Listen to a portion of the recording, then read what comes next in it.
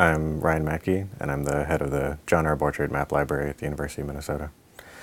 We're talking about a campus history project that we launched just a few weeks ago. It's a web application. You can go in and click play, and you can see the building footprints for the university appear and disappear as buildings are torn down and built and renamed over the course of 150 years. We also now have the GIS data for the building footprints available, so any student who wants to, or any researcher, anyone who wants to work with the data itself can get that from us. You can discover things that you didn't know were there. So there was, for example, a building called the Coliseum that is the current location is Sanford Hall, one of the residence halls on the East Bank campus.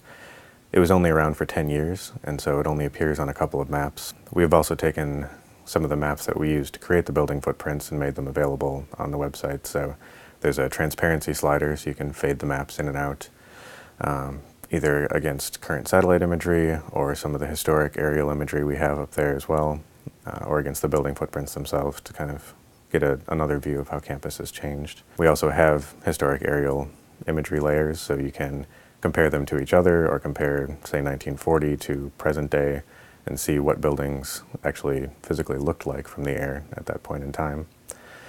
And in addition, we've added in a layer from the Metropolitan Council so you can see the change in streetcars over time in the Twin Cities.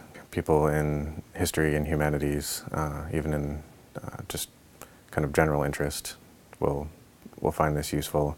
In addition, landscape architecture and geography especially, they use areas on campus for studies because they're easily accessible to students. As long as we had a time-aware data set, we added some images of Goldie Gopher over time that were also from the archives, so you can check a box, and as the time slider on the map progresses, you can see what Goldie looked like at different periods in time.